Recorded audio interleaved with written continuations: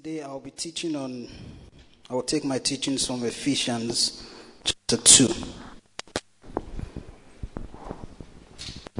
Ephesians chapter 2.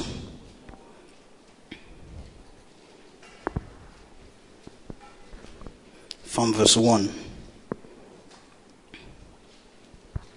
I'll read from verse 1 through to 10. And you hath he quickened, who were dead in trespasses and sins, wherein in time past ye walked according to the course of this world, according to the prince of the power of the air, and the spirit that now walketh in the children of disobedience, among whom also we all had our conversation in time past in the lust of our flesh, fulfilling the desires of the flesh and of the mind, and were by nature the children of wrath, even as others.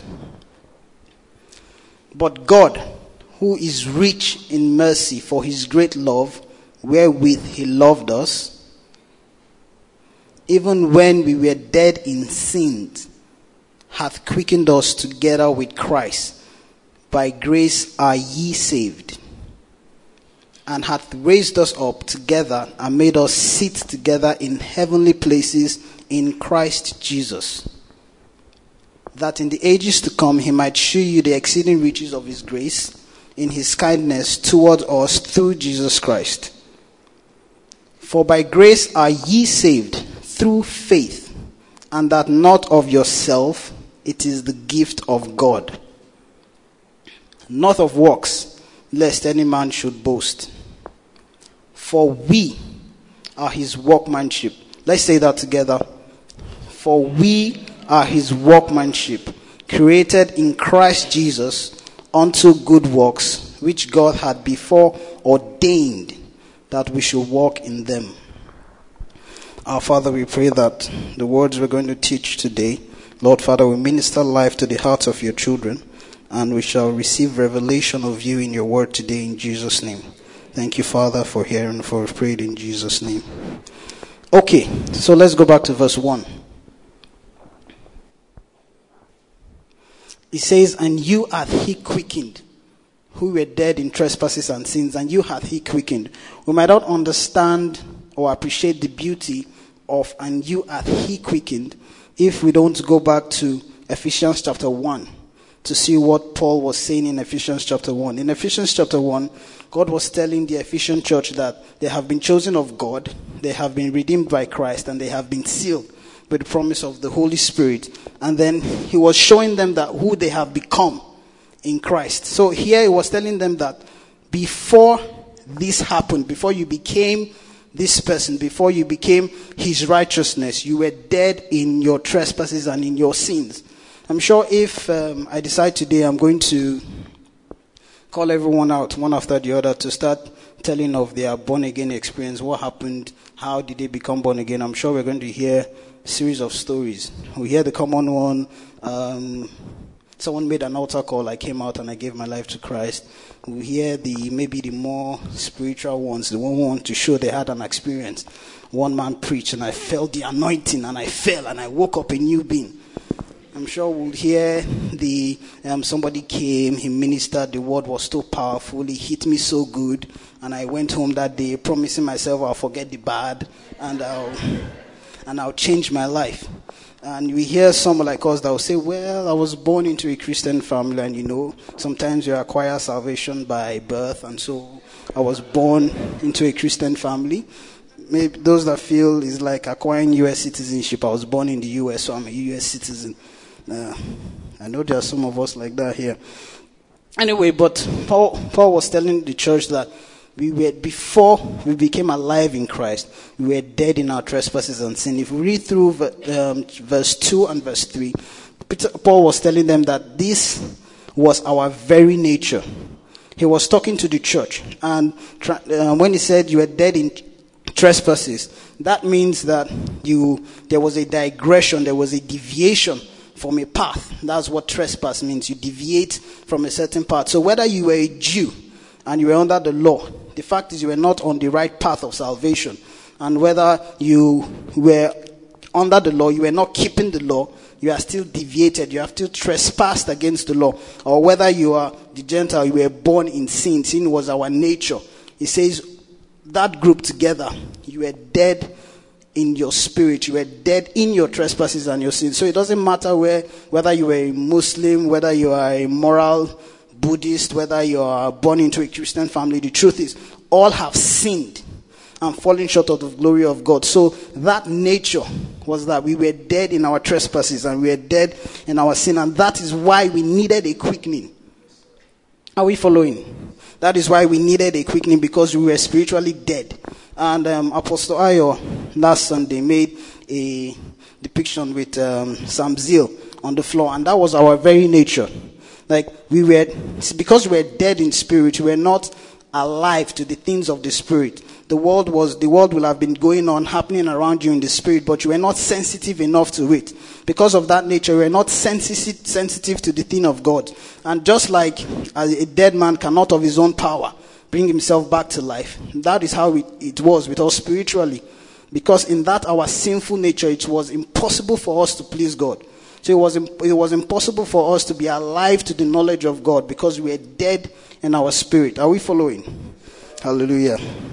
And like I said, verse 2 and 3 showed us that this was our very nature. It was inherent in us. Hallelujah.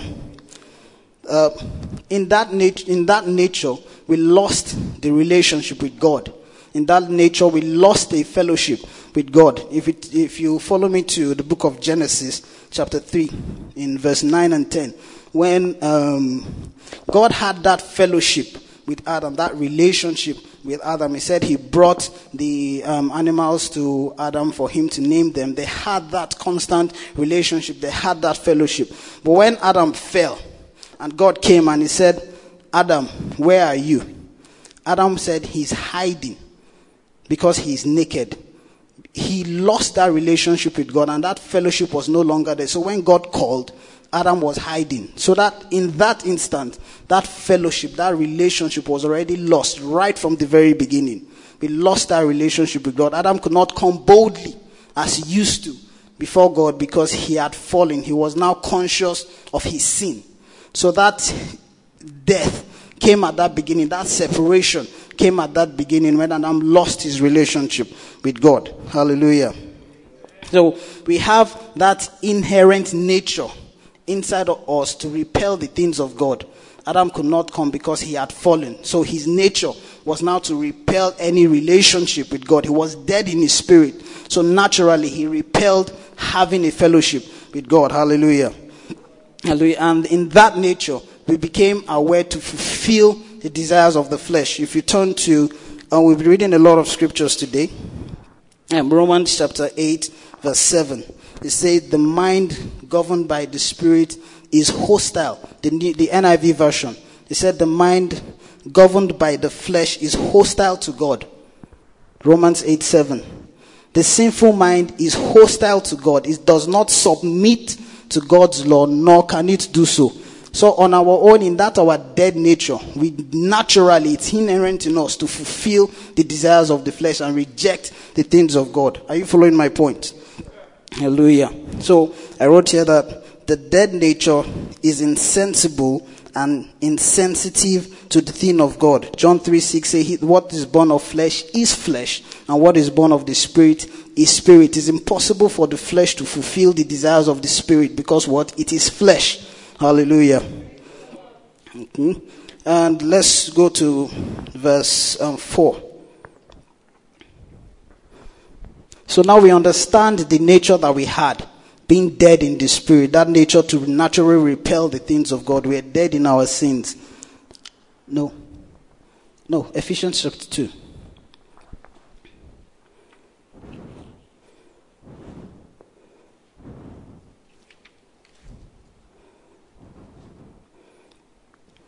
It says, but God, who is rich in mercy, for his great love, wherewith he loved us. Verse 5. Even when we were dead in sins, has he quickened us together in Christ. That nature that we had did not stop God from loving us. That sinful nature that we had acquired through Adam did not stop God from loving us. As a matter of fact, where Jesus Christ said he hadn't come to call the righteous, but call the sinners to repentance. The depth of our sin, the depth and the dirtiness and the hopelessness of that our very nature showed us the depth of the love that God had for us. God didn't push us away. In fact, that while we were in that sinful, dead state, God showed his love towards us. The depth of our sin revealed the depth of God's love for us. And that is why we should appreciate the love that God has for us. It wasn't because of our behavior. Our behavior did not determine his grace. Our behavior did not determine our salvation. Our behavior did not determine his love towards us. It was left to him because of our very nature. The same way it's in our nature to repel him, it should have been in the nature of God to repel us because we were sin. We were in flesh. Let me show you something in Genesis chapter 6.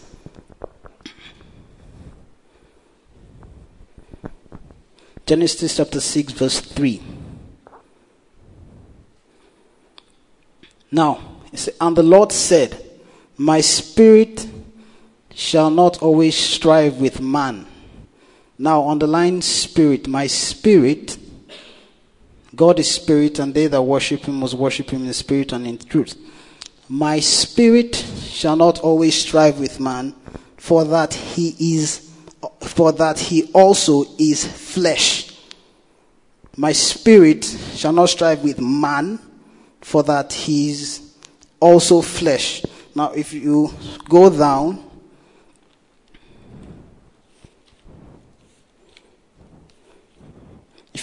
to verse 7. My spirit shall not always strive with man, for that is also flesh. Now the Lord said, and the Lord said, I will destroy man, whom I have created from the face of the earth, both man and beast. I will destroy man, whom I have created. Go to verse 8. But Noah found grace in the eyes of the Lord. I've mentioned it here before that this is the first place that grace was mentioned in the Bible. My spirit shall no longer strive with man, for he is also flesh. God said, I will destroy man whom I have chosen. But Noah found grace in the eyes of God. And in the next chapter, verse 13. If you go to now, it said, and God said unto Noah, the end of all flesh. God said he was going to destroy man. But Noah found grace in the eyes of God. And now God said, he didn't tell Noah I will destroy man. He said, I will destroy the end of all flesh is come. That was the enmity. The enmity with God was not man.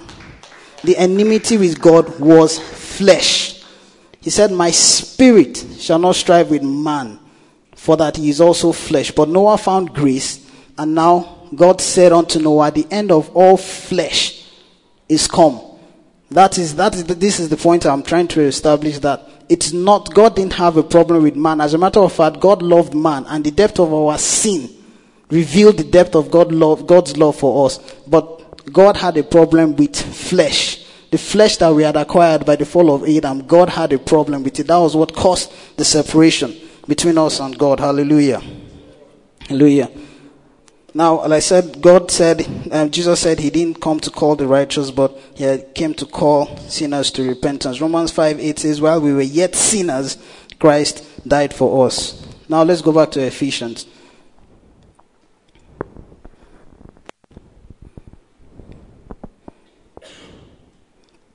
Ephesians chapter 2 verse 5.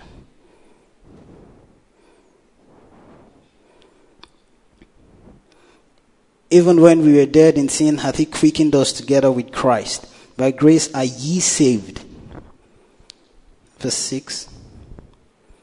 And hath raised us together and made us sit together in heavenly places in Christ Jesus. Now verse 7.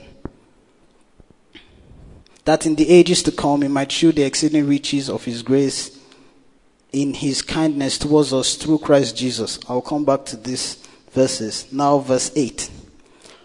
For by grace are ye saved through faith, and that not of yourself, it is the gift of God. This is the message that we believe in the Standpoint Church.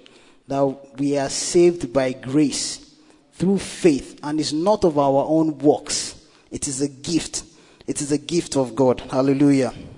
Now, Titus 2:11 says, "For the grace of God that bringeth salvation has appeared to all men."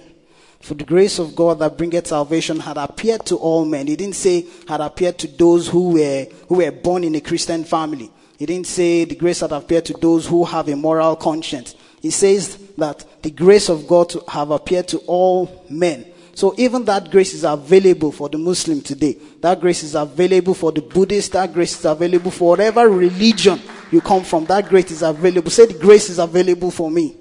The grace is available for me. He says, but verse Ephesians 2:8. It says, "For by grace are ye saved through faith." What makes us different? The grace has appeared to all men, yes.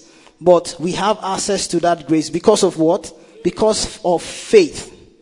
So the grace has appeared to everyone, but is not acceptable to everybody. It becomes accepting to us through faith. And that is what makes us different from every other person that is out there. And the Bible says, "And faith cometh by hearing, and hearing by the word of God." What makes us different is that we have heard the word of God, we have believed, and now we have access to his grace. That's what makes us different from every other person. It's just for example, we all know that, let me use a good example. We all know we can make calls, right?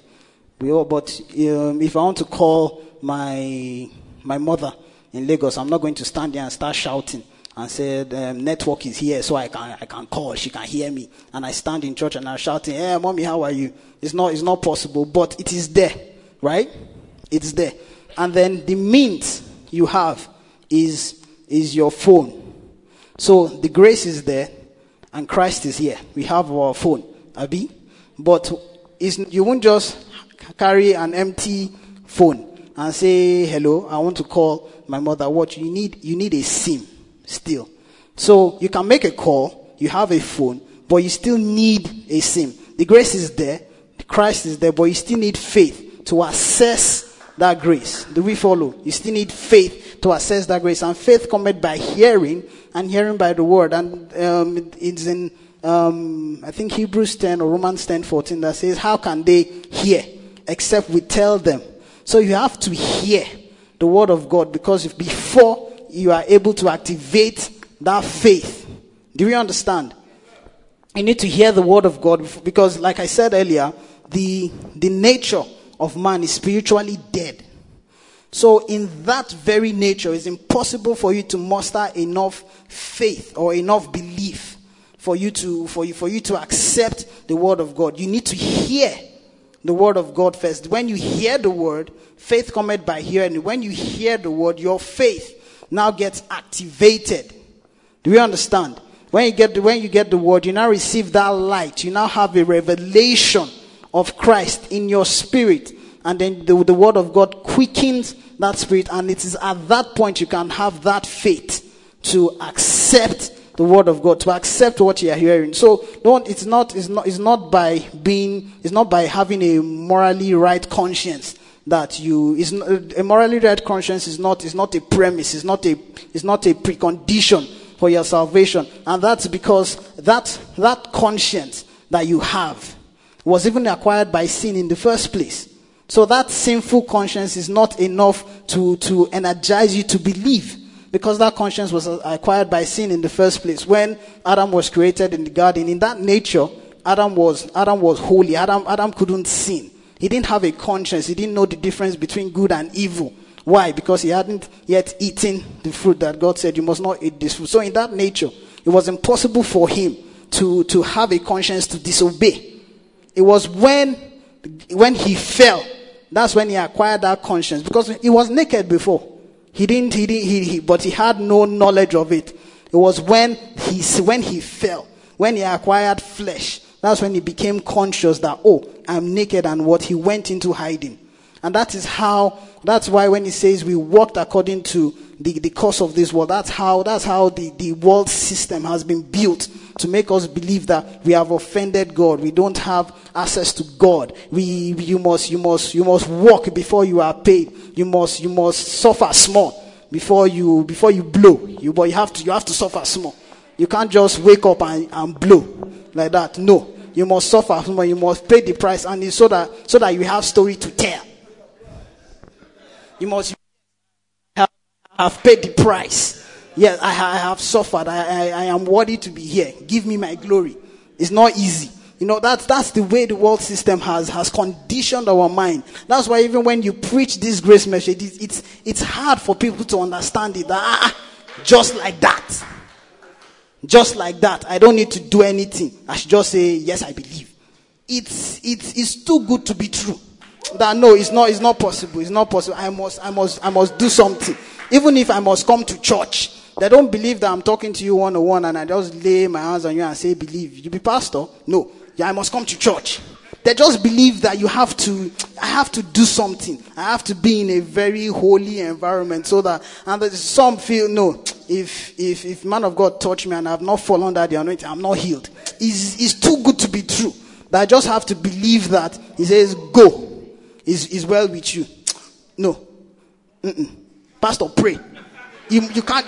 That's the way the world has conditioned that's the way the world has conditioned our mind. He has given us that conscience that make us fight the things that are true, and it's because of that dead nature that we have that naturally repels the things of God. Do we understand?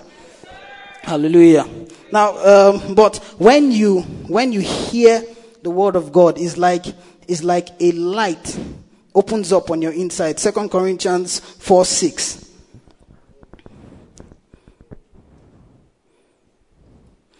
For God, who commanded the light to shine out of darkness, had shined in our hearts to give the light of the knowledge of the glory of God in the face of Christ Jesus. It's when you hear that word, that light comes out of that dead nature, out of that dead spirit. This life that is the gospel, this life that is the true life.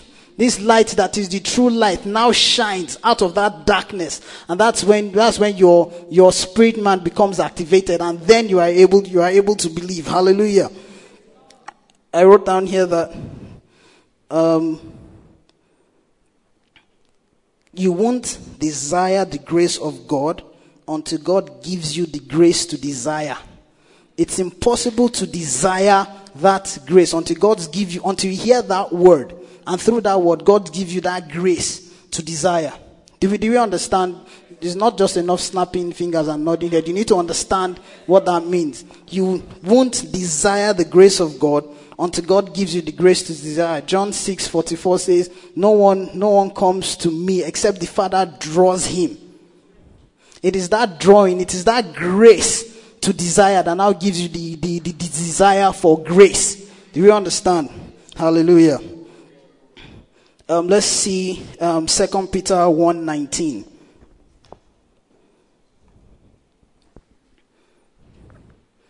We have also a more sure word of prophecy, whereunto ye will do well that ye take heed. Ye will do well that you hear this word we are talking about. This word is the revelation we have a more reliable revelation of the mind and the will of God. And it will do well for you to hear this word. Take ye heed as unto a light that shineth in a dark place, until the day dawn and the day star arise in your hearts. That's what we are saying. When you hear this word, that light comes out of a dark place. Faith cometh by hearing, and hearing by the word. If you listen to what we are saying, we were dead in sin. We couldn't in our own self activate enough faith because of our nature to believe the things of God. But when we hear the word of God, a light shines in the darkest part of our heart. The real light shines in the dark part of our heart, and then we are able to believe. Hallelujah. Now let's go to the next verse 9. For by grace, 8 says, for by grace are ye saved through faith. Yeah, for by grace are ye saved, not of works, lest any man should boast. We've talked about it. It's not by your behavior. It's not that I don't lie. No, if you ask me something, I tell you the truth. So even when God comes and he asks me, am I going to heaven? Because I can't lie, I will tell him yes, so I'm going to. It's not by that. It's not by that. It's not by anything you have done. It's not by what you have. It's not by the family you were born in. It has nothing to do with that. It's not of works. Like any man should both. Your moral conscience is not a prerequisite for your salvation. No, not at all. It has nothing to do with you. Jesus is the author and the finisher. His word starts it. So it's not about you. That doesn't mean you don't have a role to play. No, you have to. When the word comes, you have to believe. So don't just say no. I have no role to play. I had this discussion with Pastor Phil. He says when God calls you, you can't say no. So you have to answer. You have to answer in the first place. So you still have a role to play, even though God is the author and is the finisher. But you still have a role to play. Hallelujah. So he says, not of works, let any man should boast. Verse 10. Now this is the beauty. For we are. Let my Yoruba nature not come out. Remove that from the recording, please. For we are his workmanship. At least the Yoruba. No. But it's still better than the thief one. Let's be honest. I know. I'm a witness. The light of that knowledge, I have it. The Yoruba accent is better than the thief accent. For we are his workmanship. Though we were dead in sin, through faith we became alive in Christ. And now that new creature has become his workmanship. You say, I am God's workmanship. I am God's masterpiece. I am God's work of art. That we are his workmanship. And that it means God is satisfied with you. The way you are, like that, short and black, God is satisfied with you. Just like that. You don't have to be tall and fair. God is satisfied with you. You don't have to be sin conscious. God is satisfied with you like that. You don't have to be too aware of your sins. God is satisfied with you. And what more peace can we have, knowing that though I am like this, though I was like this, but now God is satisfied with me. He's full. God don't belly full on top of my matter. You see, there are some things that is only pigeon that can help you carry the weight. God is full. He's satisfied. He doesn't want another cup of water. He's satisfied. Your praises are enough for him. Your worship is enough for him. God is satisfied with you. Hallelujah. Hallelujah. Now let me show. Nat was telling me it's almost time. So, well, I checked the Greek word for workmanship. The Greek word was poema. That means work of art or a thing of beauty. God looks at you and he's happy. God that created you. This new creation, God is in awe of it. He's satisfied with you. Let me show you something in Ezekiel 36.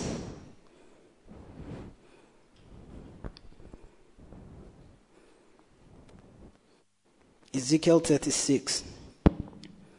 We have been declared righteous. Hallelujah. I have been declared righteous. Ezekiel 36 verse 25. Let's start from 25. It says, then I will sprinkle clean water upon you. And Pastor Phil has taught us that the water is significant of the word, right? I will sprinkle clean water upon you, and it shall be clean. Jesus was talking in John, I think 15 verse 3. He says, you are already clean because of the word I have spoken to you. I thought about it and I said, when all those, when the sinners, when the people that needed healing came, and they said, God heal me. Jesus said, do you believe? And it says, go, your faith has made thee whole. If Christ was there to preach the law, we say, okay, you need to go and buy one clean goat, take it to go and make sacrifice. But he said, go. Because what? Because you believe. Go. Your faith has made thee whole. Hallelujah. I'll come back shortly to that. It says, then I will sprinkle clean water upon you, and ye shall be clean from all your filthiness, and from all your idols will I cleanse you. Verse 26. A new heart also will I give you, and a new spirit will I put in you. And I will take away the stony heart of your flesh, and I will give you a heart of flesh. Hallelujah. Don't mistake that flesh. I will give you a softer heart. A heart that is receptible to my word. A heart that will accept my word. And I will give you a heart of flesh. Verse 27. I will put my spirit in you and make it possible for you to do. I will put my spirit within you and cause you to walk in my statutes. And ye shall keep my judgments and do them. I will put my spirit, my own spirit, I will put it in you. Isn't God satisfied with you? When his own spirit is on your inside. I will put my spirit within you and cause you. So, when you are doing something you think your mind is telling you to do, is God causing you to walk? It's not you. Do you understand? It's not you. And cause you to walk in my statutes, and ye shall keep my judgments and do them. Hallelujah. Hallelujah. So we become his workmanship. That spirit who was dead in sin becomes dead to sin. You are no longer dead in sin. You are dead to sin. You are legally divorced from sin. Legally. In Romans 7, Paul was making a description with a woman that was married. She can't marry another person until she can't marry another person until her husband is dead. He used an example like that. When Paul now said, we have become dead to sin. So when sin is looking for you, he won't see you. You are dead to sin. So you are no longer, it doesn't recognize you again. You are dead. So why are you still conscious of sin? Sin that cannot even find, sin that considers you dead. If somebody is alive and I say this person is dead to me, the person is no longer relevant. I don't see that person. This person has become dead to me. So why are you bothering yourself? Why are you still sin conscious? The sinner who was dead in sin becomes dead to sin. The sinner who was drunk in iniquity starts thirsting after the things of God. The sinner who was working against God now starts to conform to the things of God. That is the workmanship. That is the work of art. The sinner whose flesh was working against the spirit now has the flesh subdued by my spirit. I'll put my spirit in you. That your flesh that was working against your spirit now subdues the flesh. That's why God is satisfied with you. Hallelujah. Say, God is satisfied with me. God is satisfied with me. As long as we continue to walk under grace, we can never, as long as you are grace conscious, as long as you are walking under grace, you can't fall back to the law. It's impossible. You can't be sin conscious. The Pastor Phil has told us the commandments of grace are even greater than the commandments of the law. The law says, thou shalt not kill. Grace says, if you are angry with your brother, that means you have killed him. That means under grace, if you are not angry in the first place, you cannot kill your brother. As long as you're working under grace, you can't fall back to the law. If you are not angry, you can't kill. So as long as you remain in grace, it's impossible for you to fall back to the law. It says you must not commit adultery. Grace says you must not look at a woman lustfully. So if you don't lust, you cannot commit adultery in the first place. So as long as you remain under grace, you cannot fall back to the law. Hallelujah. Christ didn't come to let me show you something. Take me to Matthew chapter 5. I'll make this last point. Christ didn't come to preach the law. He came to abolish the law. He came to divorce us from the law. Matthew 5 chapter 17. It says, think not that I am come to destroy the law. Follow me closely. Think not that I have come to destroy the law or the prophets. I have not come to destroy, but to fulfill. Now verse 18. For verily I say unto you, till heaven and earth pass, one jot or one tittle shall in no wise pass from the law until all be fulfilled. Christ said, I have not come to abolish the law or the prophets, but I have come to fulfill it. That means that word there, fulfill, in the Greek term is plero. That means to complete, to make full of. That means the law in itself was not even complete in the first place. That's why the blood of goat and bull could not cleanse your sin, because that covenant was not in itself complete. So Christ says, I have come to complete the law. So the law in itself was incomplete. Christ came to complete it. Are you following me? Till Christ came to complete it. That's why it could not cleanse your sins, because that covenant in itself was not complete. And now Christ now said, I establish a new covenant. This is the blood of a new covenant. And then amen. Hallelujah. And then it now says that by calling this covenant new, he has made the old obsolete. It had made it obsolete. Hallelujah.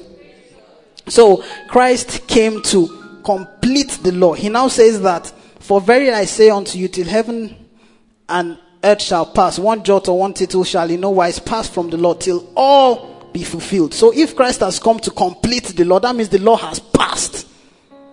He says it will not pass until it is fulfilled. So if it is fulfilled, what happens? It has passed. So legally, Christ divorced us from the law. Legally. He fulfilled it. He completed it.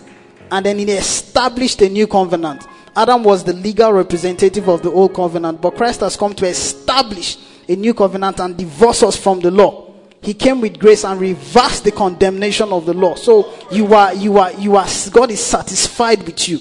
You are good before God. You are pleasant before God. Don't leave this place thinking God is angry with you. No. In standpoint, God is happy with you just the way you are. God is happy with you.